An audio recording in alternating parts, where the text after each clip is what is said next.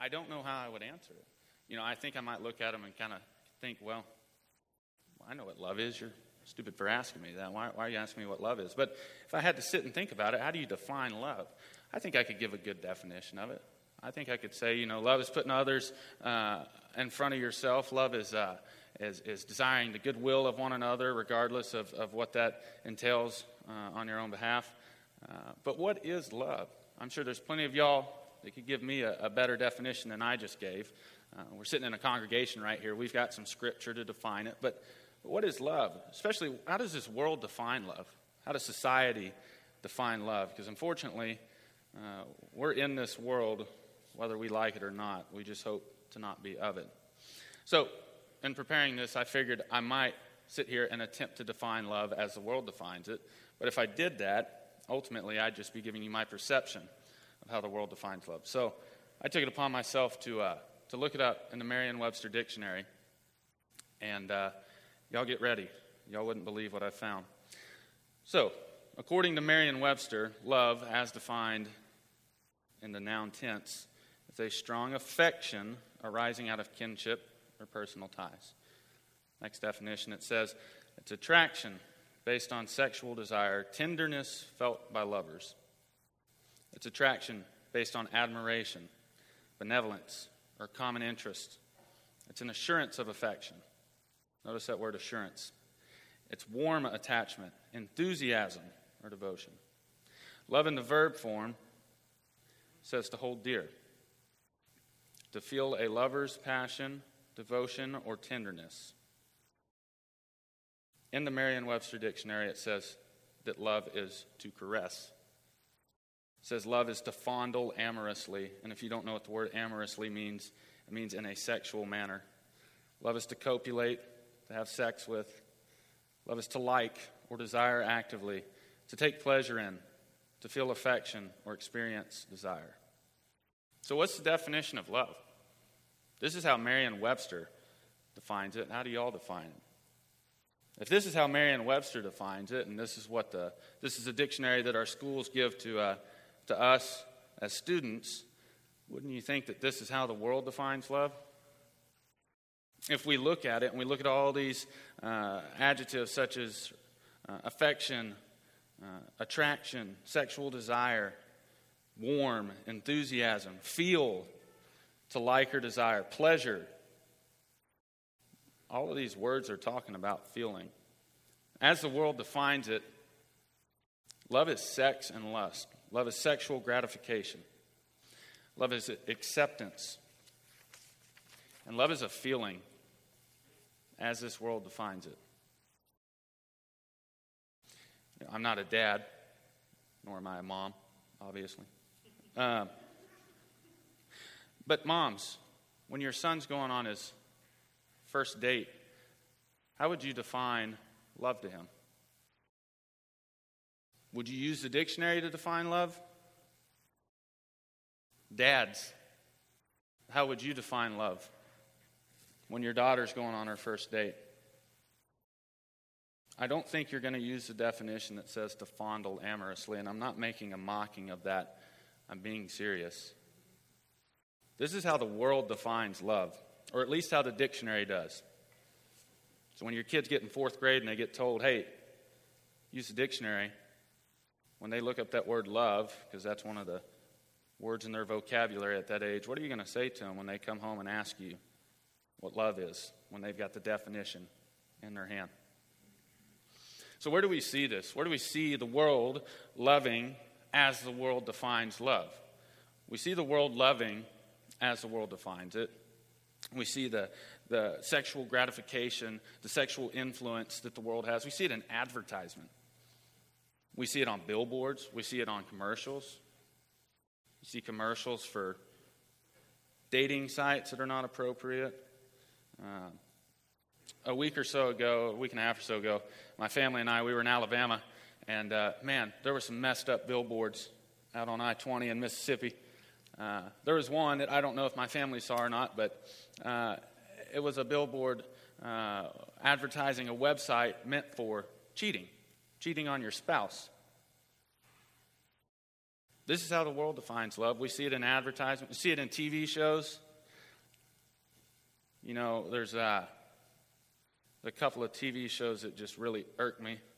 I never used to say that word. I'm not real sure why I say the word irk in these days. But there's a few TV shows that just tick me. One of them is The Bachelor. And, you know, I know that we can sit here and laugh about it, and it's kind of funny, and it's some drama, and it's reality TV. But, you know, it's that for a second, and then when the world gets involved in it, that is the world. What the world watches, the words we speak, what we intake, that becomes us. So when we have a show that's promoting a lack of modesty, and when we have a show that's promoting sex, and when we have a show that has a man up on stage that gets to date 20 people and cheat on 19 people 19 times over, well, we've got an issue, because now this world falls to that.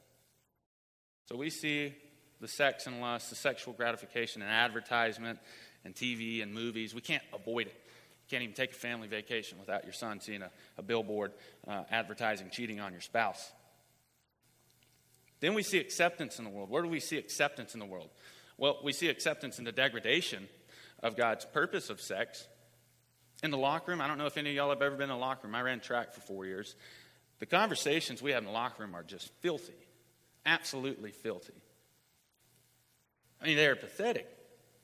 We promote sex. We promote sexual immorality.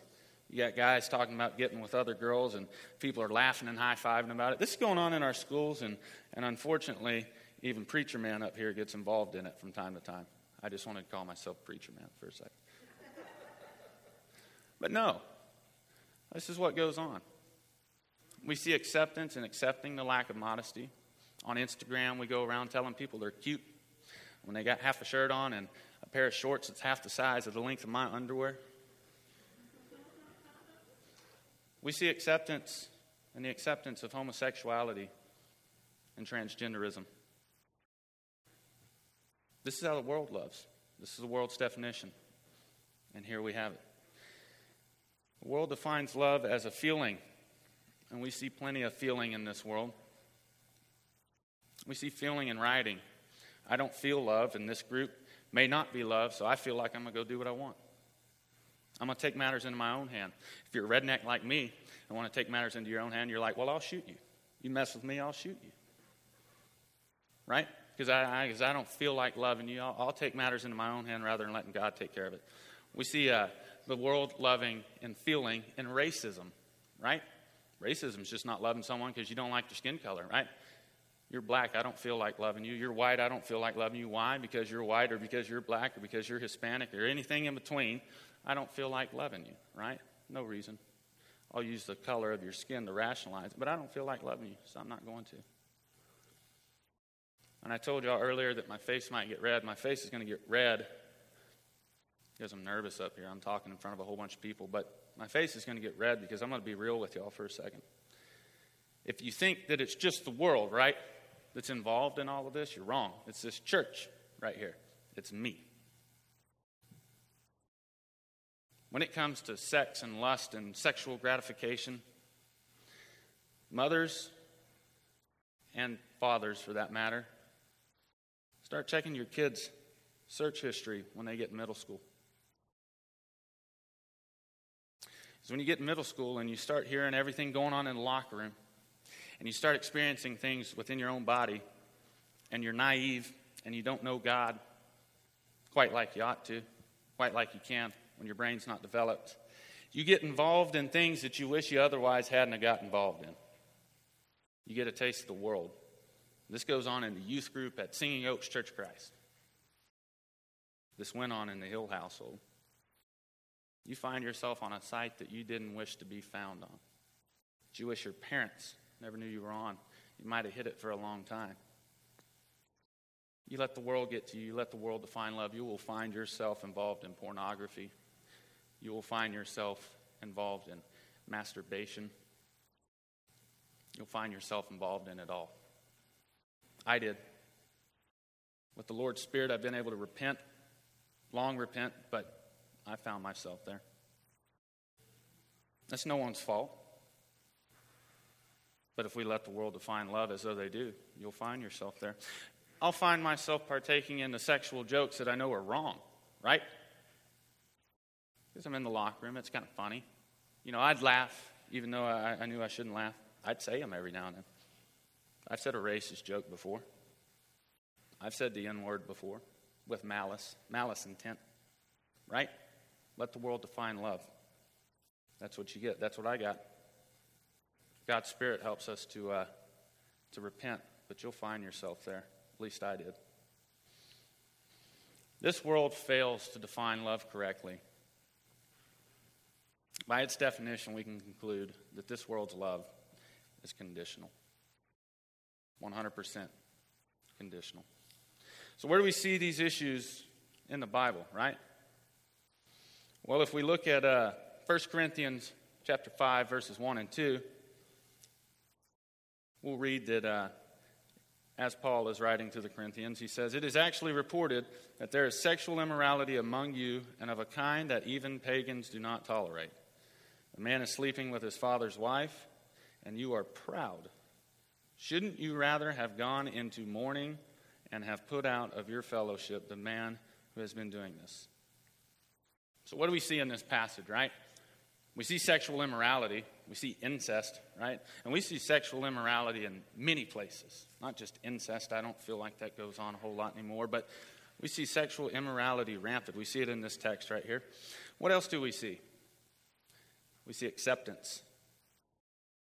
There's a church that has accepted this man and his sin, not just the man, and his sin of sexual immorality, right? Love says that the world says that love is acceptance. There we go. We got acceptance. Does that sound like love? If we look at the prodigal son in Luke 15, for those of you that don't know the story of the prodigal son, which I'm sure most of y'all do, the prodigal son, we see an older son, right, who is somewhat righteous. I think he's pretty righteous. This is in a nutshell. I'm not giving you all the context. I'm not a Bible scholar. And we see the younger son, right?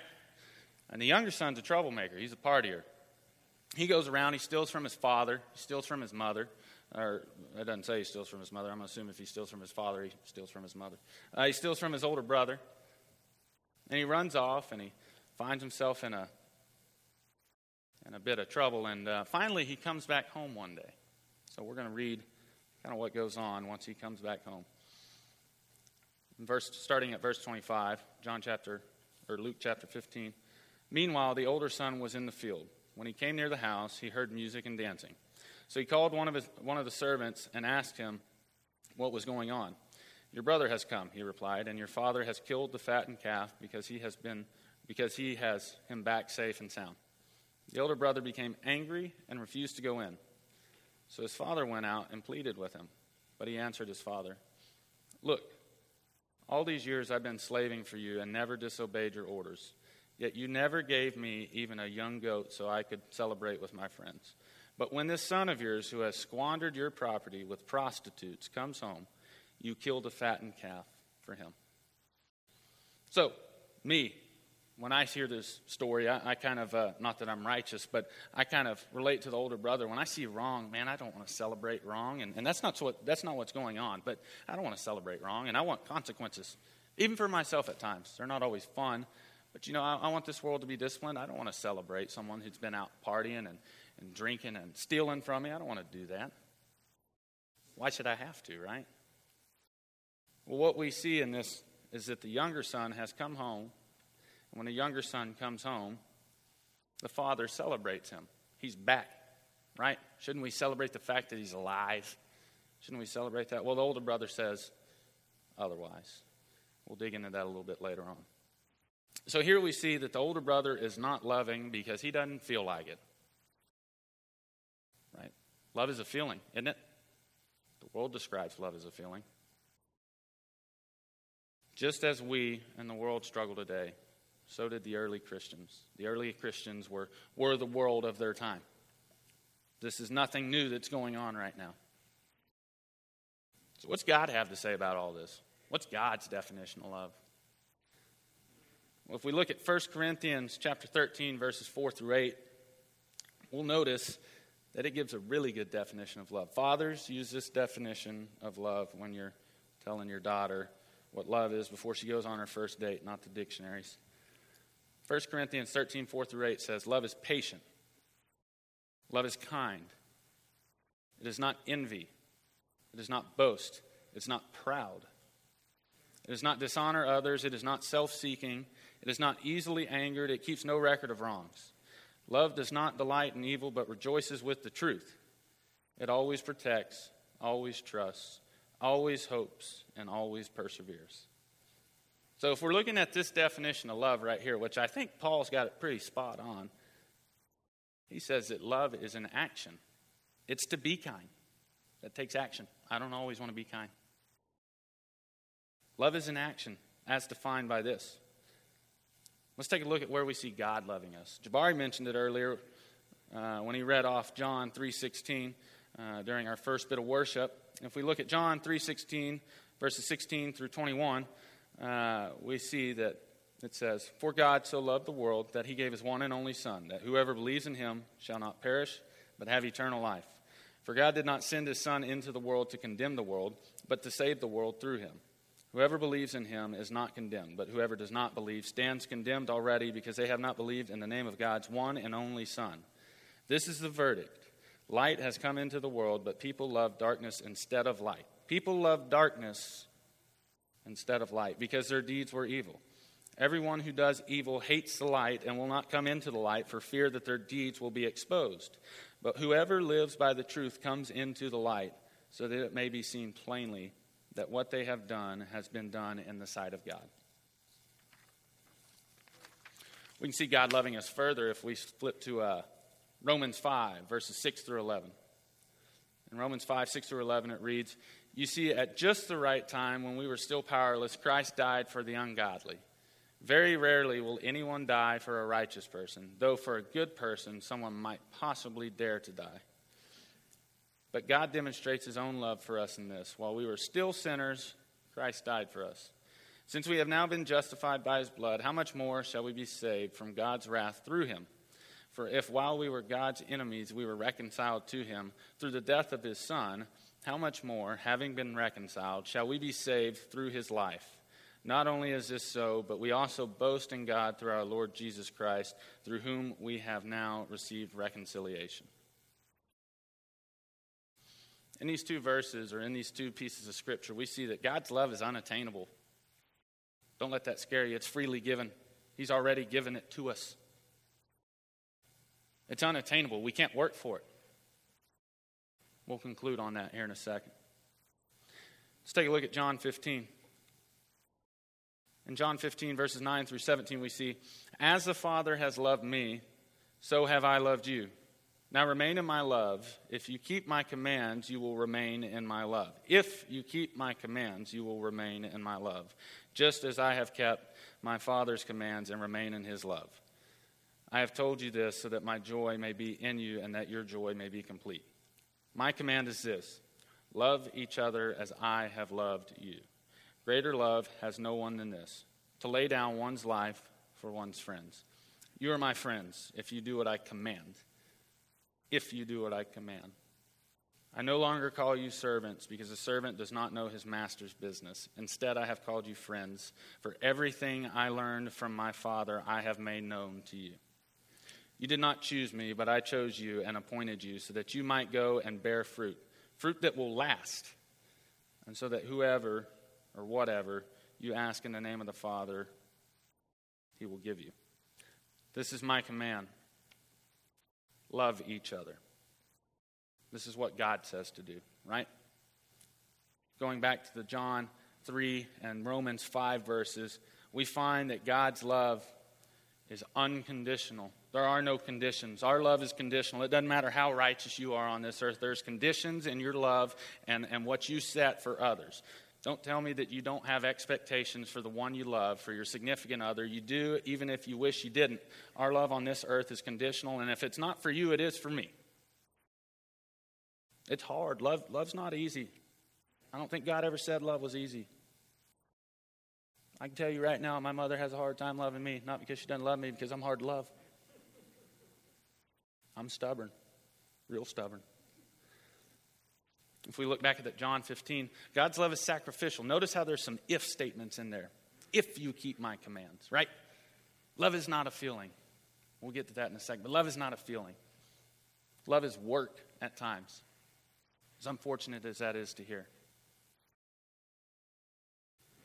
God's love is sacrificial, meaning that we are going to have to sacrifice some things of our own if we want to love as though God has called us to love. So what does God command us to do? Like I said a second ago, love is an action, not a feeling. Let's get that stated plain and clear. Everyone thinks that love is a feeling, including myself from time to time, but it's not. Love is an action, not a feeling. There are feelings that accompany it. Don't ever marry someone because you feel like it. Marry someone because you're going to love them for the rest of your life, knowing that it's going to be hard. What does this mean for us, right? We are to love our enemies. If we look at Matthew 5:43 through 48, like I read at the beginning of this, we see loving our enemies. You have heard that it was said, love your neighbor and hate your enemy. But I tell you, love your enemies and pray for those who persecute you, that you may be children of your Father in heaven. He causes his sun to rise on the evil and the good, and sends rain on the righteous and the unrighteous.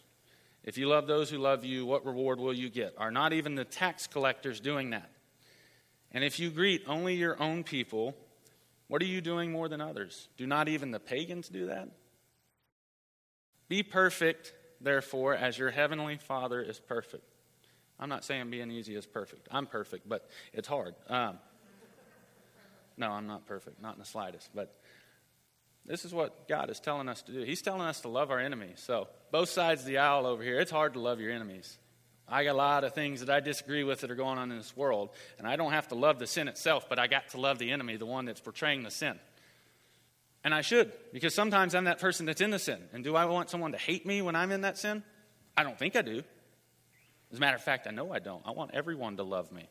I think that's obvious. I don't think we want anyone to hate us. Love your enemies. And that's a lot harder said than, or a lot easier said than done. Let's take a look at 1 John chapter 4, verses 7 through 21. It's a long passage, so y'all bear with it. Dear friends, let us love one another, for love comes from God. Everyone who loves has been born of God and knows God. Whoever does not love does not know God, because God is love. God is love. This is how God showed us his love among us. He sent his one and only Son into the world that we might live through him. This is love. Not that we love God, but that he loved us and sent his Son as an atoning sacrifice for our sins. Dear friends, since God so loved us, we also ought to love one another. No one has ever seen God, but if we love one another, God lives in us, and his love is made complete in us. This is how we know that we live in him and he in us.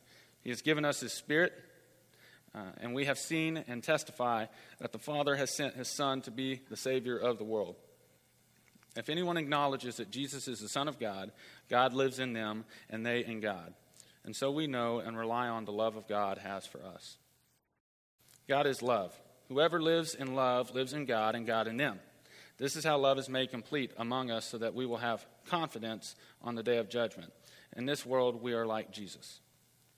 There is no fear in love, but perfect love drives out fear, because fear has to do with punishment. The one who fears is not made perfect in love. We love because he first loved us. Whoever claims to love God yet hates a brother or sister is a liar.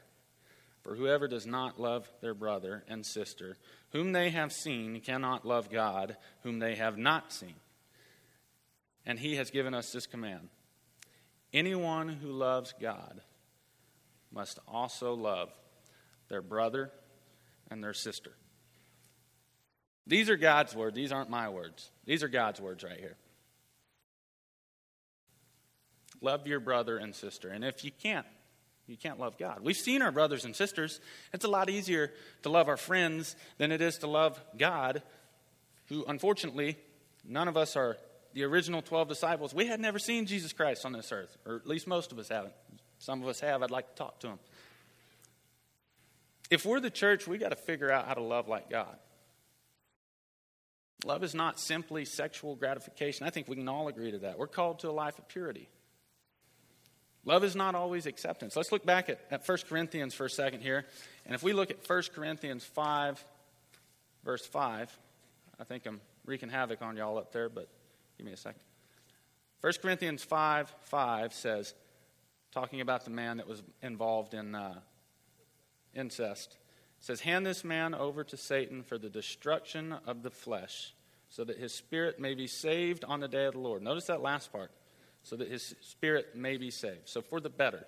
So Paul's writing to the Corinthians in this right here, and he's saying, this man that's involved in this sin, this sexual sin, incest, hand him over to Satan. And what he's really saying, he's saying kick him out of the church. Now back then, you got to realize that back then, if you were kicked out of the church, you were completely excommunicated. That was your life. Your life was over, and hopefully something would get a hold of you, and maybe you'd be accepted back in one day.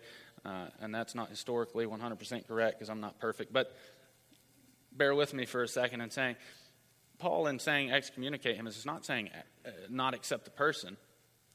He's saying don't accept the sin and show him that you're not going to accept the sin. Now, I'm not saying we need to kick anyone out of the church. We don't. Or at least not anyone I know of. He's saying do not accept the sin whatsoever. Accept the person, not sin. Love the person, not the sin. Love is not a feeling, it's an action. Luke 15, verses 31 through 32, the end of the prodigal son, when the older son is over here talking to his daddy and is saying, oh, come on, why are we celebrating the younger brother? The dad says, my son, the father said, you are always with me and everything I have is yours. But we had to celebrate and be glad because this brother of yours was dead and is now alive again. He was lost and is now found. So what he's saying is he's not over here saying that the younger brother didn't sin. He's not saying the younger brother wasn't caught up in everything. He's saying he came back. We got to celebrate him. We got to give him a little bit of something. He came back. Shouldn't we be celebrating the fact that he was dead and is now alive again? Shouldn't we be celebrating that? The older brother persists. And it's like, no, I don't want to love. I don't feel like it. I feel like I should be getting the party, not the younger brother. Y'all, we've got to figure out how to love right. I've got to figure out how to love right. It's hard. It's hard. I don't always want to love my family. I've had plenty of moments where loving my family was very difficult. Very difficult. Tears were shed. Words that I would think that my parents and I both wish we hadn't have been said. Love is hard, and it's not something I always want to do. But it's something we're called to do. We're called to love. So when we see sins in this world, rather than accepting them, accept the person, not the sin. Accept the person, not the sin. Invite the person to eat with you. Invite the person into your home. Be generous to him or her. Try and teach them about the Lord if you can. If it's not the right time and place, accept them, love on them. That's hard to do. That's hard to do. I don't want to do it 80% of the time, but do it. Don't accept the sin. I have people that are very close to me that are involved in all the sins I mentioned earlier on. Sexual immorality, homosexuality. I love them to death. Never had a problem with them in my life. I don't like their sin. I don't like my sin. Let's thirst and hunger for righteousness. Isn't that one of the Beatitudes? Blessed is that who hungers and thirsts for righteousness. Do so. Don't accept the sin. Accept the person. Love on them. The greatest commandment, which I don't have written down, I think it said in Mark 12, verses 31, something like that.